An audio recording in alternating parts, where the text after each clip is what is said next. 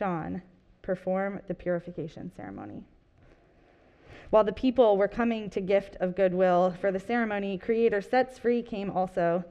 Then the ceremony was performed on him, and while he was praying, the sky opened up, and the Holy Spirit came down in the form of a dove and rested on him. A voice from the spirit world above spoke like distant thunder. You are much loved, Son, who makes my heart glad. We're actually going to skip the rest of chapter 3 and start again in chapter 4, verse 1. Creator sets free was now filled with the Holy Spirit. From the river flowing down, the Spirit guided him into the desert wilderness, a dry and lonely place filled with wild animals and many other dangers. There, for 40 days, he would be put to the test by accuser, Satan, the evil trickster snake. In the story of creation, this is like just a little blurb that the First Nations version gives to give us a reminder. In the story of creation, the first man and woman lived in the garden of beauty and harmony. The evil trickster snake came to them and twisted the words of the Great Spirit to deceive them. They listened to the snake, lost the life of beauty and harmony, and fell under the curse of death, both physical and spiritual. This snake is an evil spirit, sometimes called accuser, who opposes the good things Creator wants for all two-leggeds. For 40 days and nights, Creator sets free ate nothing. His body became weak, and his hunger grew strong. When the evil trickster snake saw that Creator sets free was weak and hungry, he came to him and whispered in his ear, "Are you the Son of the Great Spirit?" he hissed. "Prove it by turning these stones into fry bread." "It is written in the sacred teachings," Creator sets free said, "fry bread is not the only food for two-leggeds." Once more, accuser took him up to a high mountain, and in a moment of time showed him all the great nations of the world. All of their power and beauty can be yours, the snake said smoothly. They were given over to me, and I can give them to anyone I choose. If you will bow down to me and my ways, they will all be yours. Go away from me, you evil trickster, he answered. For it also says in the sacred teachings, the Great Spirit is the only one to bow down to walk in his ways. Bow down to walk in his ways. The evil snake took him to the Great Spirit's sacred lodge and village of peace, Jerusalem. He took him to the very top of the lodge, high above the village. "Prove you are the Son of the Great Spirit and jump down from here," the snake taunted him. "Do not the sacred teachings also say his spirit messengers will watch over you to keep you from harm? They will not even let your foot hit a stone." "Yes," Creator sets free said back to him, "but they also say, do not put the Great Spirit to a foolish test." This is the word of the Lord. This is like a very silly, quick aside, but did anyone else, when this is like a super familiar story, but when anyone else is like listening or hearing the story, do they think of that scene from the Chronicles of Narnia movie where Aslan meets the White Witch at the stone table? And he's like, she says something to him, and he's like, "Don't cite the deep magic to me, witch." I can just like Jesus had Liam Neeson's voice in this scene for me. It's fine. It's cool. Okay, there's a couple of things to pay attention to, I think, in this passage this morning. And the first thing is actually about the part we didn't read. And so in our passage today, we've begun by seeing Jesus kind of step into this role publicly that he has. The way he does so is really important. Instead of a grand display of power or political presentation, he gets baptized by John. And this activity, this way he goes about it, seems not only acceptable to God, but is like incredibly pleasing to God. God delights in it. God declares that day that Jesus is their son, and it makes their heart glad.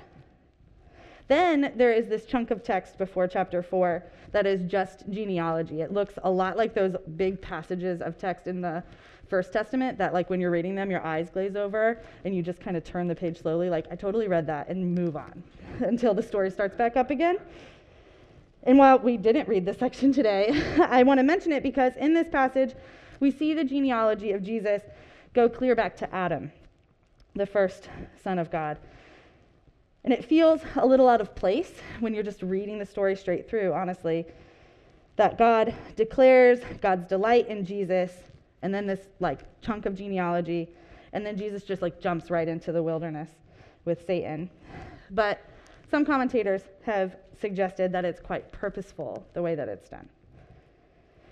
While thoughts and feelings about what happened in the garden vary widely in theology, the mention of Adam takes us back to that time and place.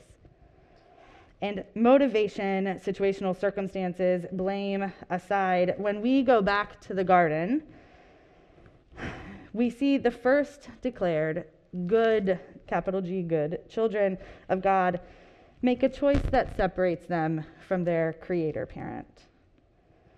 They walk a road that is not good.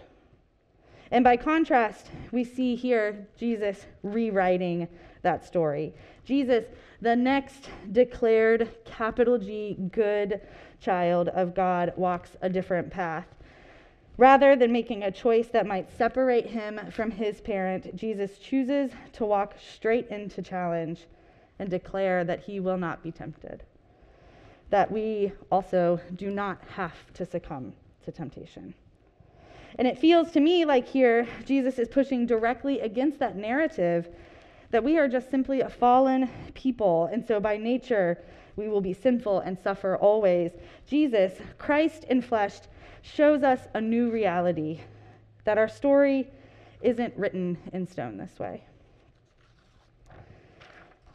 It would be great if the rest of the story continued for Jesus to illustrate for us in chapter 4 that road is easy. But he doesn't, clearly. Why would he? Dr. Martin Luther King Jr., who we celebrate tomorrow, had some thoughts on this particular passage of text. And I do want to mention that there's a danger in quoting Dr. King today, or during Black History Month, or any of these moments, because it can feel inauthentic and opportunistic. Remembering his words and thoughts requires more of us than just repeating them. And I share them today with the belief that we as a community have tried to honor his hopes and dreams, and also a challenge to us to continue to do so. In a sermon in the early 50s, Dr. King said, "The spiritual strength and moral courage of Jesus amid the temptation in the wilderness is our eternal challenge."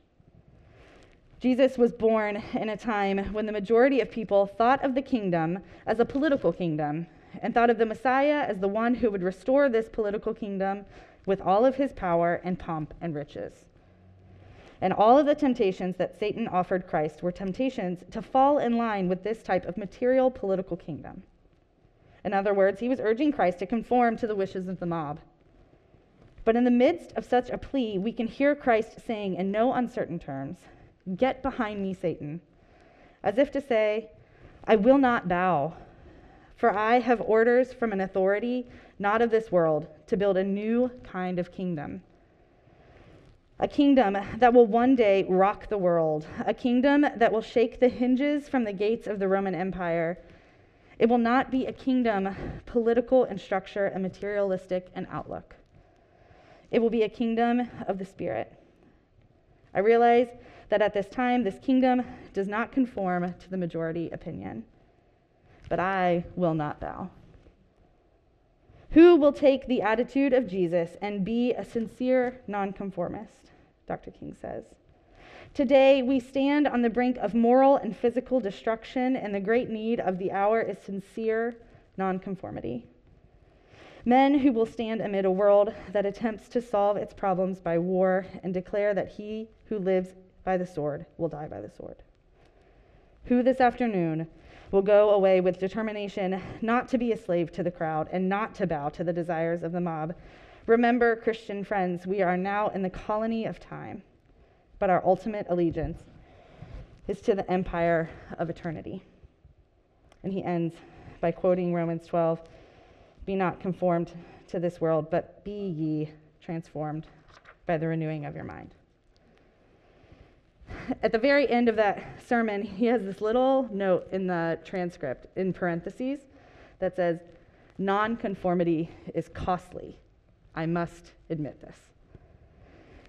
And I don't know if those parentheses are there in that transcript because he didn't have thoughts fully formed, and maybe the piece of writing that we have is not complete, or maybe it is complete and he thought, oh, maybe I don't want to fully lean into the buzzkill that can be to commit to nonconformity quite yet. But parentheses are not. I think it's maybe the most important part of that sermon that he gave. We can get excited and feel rest when we focus on the way that Jesus rewrites our destinies here in chapter 3 and in the beginning of chapter 4. That we're not simply a fallen people, that we do have the opportunity to walk the good road. But then when we see what that means, it would be absurd to not mention just how hard and scary and confusing that road will be. Starting at his baptism in this passage, Jesus is breaking away from what should have been his journey if he had conformed to the cultural expectations of him at the time. Then, to make it more clear that he is not going to conform to those expectations, he just keeps going a little bit further down this very hard road. He walks into the wilderness and suffers. Each of the things that he says no to were things that would have made it easier for people at the time to accept him as their Savior, as the Son of God, as Christ. But here, Jesus shows us that the kingdom that we are building is not one that comes with riches and crowns and empire. It's not a kingdom that is focused on power and domination. There's an interesting specific example that came to mind specifically because we're reading the First Nations version. When accusers' insistence that Jesus turned stones to fry bread came up, it made me think of this example of how conformity continues to hurt people today. While fry bread is one of the most delicious things in the world, there is an indigenous movement to move away from making it and sharing it as a part of indigenous culture because it's kind of the ultimate colonizer food. The only reason fry bread exists is because it was able to be made with rations given to tribes as they were relocated in different places around the country. It provides a lot of calories to help them make a journey, but no other nutritional value. And so its continued existence in many tribal communities contributes to the massive amounts of health concerns that plague those communities. And it is unfortunately still some of the only food that's able to be made when folks on those reservations are still receiving rations from the government. And so we have this example of how conformity still harms people today. Dr. King saw the ways that our tradition, our Christian tradition, had conformed. In his sermon here, he's speaking to the individuals in his own church. But we know of all the times he spoke to those leading institutions, particularly those leading white churches. And he knew the burden he was encouraging us to pursue. Jesus doesn't sugarcoat the challenges on the good road when he walks into the desert, so Dr. King doesn't either. Nonconformity is costly. I know that this family knows that. I think we're acutely aware of the cost of nonconformity. The costs of our own nonconformity haven't been completely renovated with this building. And I also hope that today we're able to see a glimpse of the kingdom that is created when we say no to being slaves of the crowd and don't bow to the desires of the mob. That just as God delighted in Jesus' nonconformity, God delights in ours. Today I am so humbled to celebrate with you all, to share my gratitude. that even I am aware of my belonging in this kingdom because this family said no to what made sense, to what would have been so much easier, the road that would have been nicer, honestly, than the one that we have walked. And it's from that place of gratefulness that I think pushes me to remember that there is so much more kingdom building to do. And so today we still must commit to continue to say no to empire and yes to the opportunities that will allow us to keep building. In the next few weeks, we'll be talking as a family about the places and spaces that we can support on this good road that we walk. And while it's exciting for us to be in the position to do so, it's important for us to remember the ways that we still need to challenge our own proclivities to cling to empire when we are nervous or afraid. To pay attention to the moments that we start to conform to what might be expected, maybe to those moments where that big number in our bank account might become more important than our neighbors.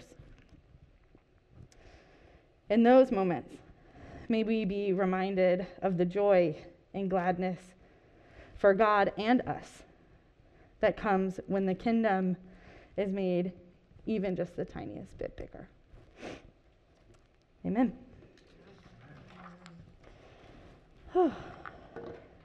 If you'd like to scroll down or look down at your Lord's table liturgy,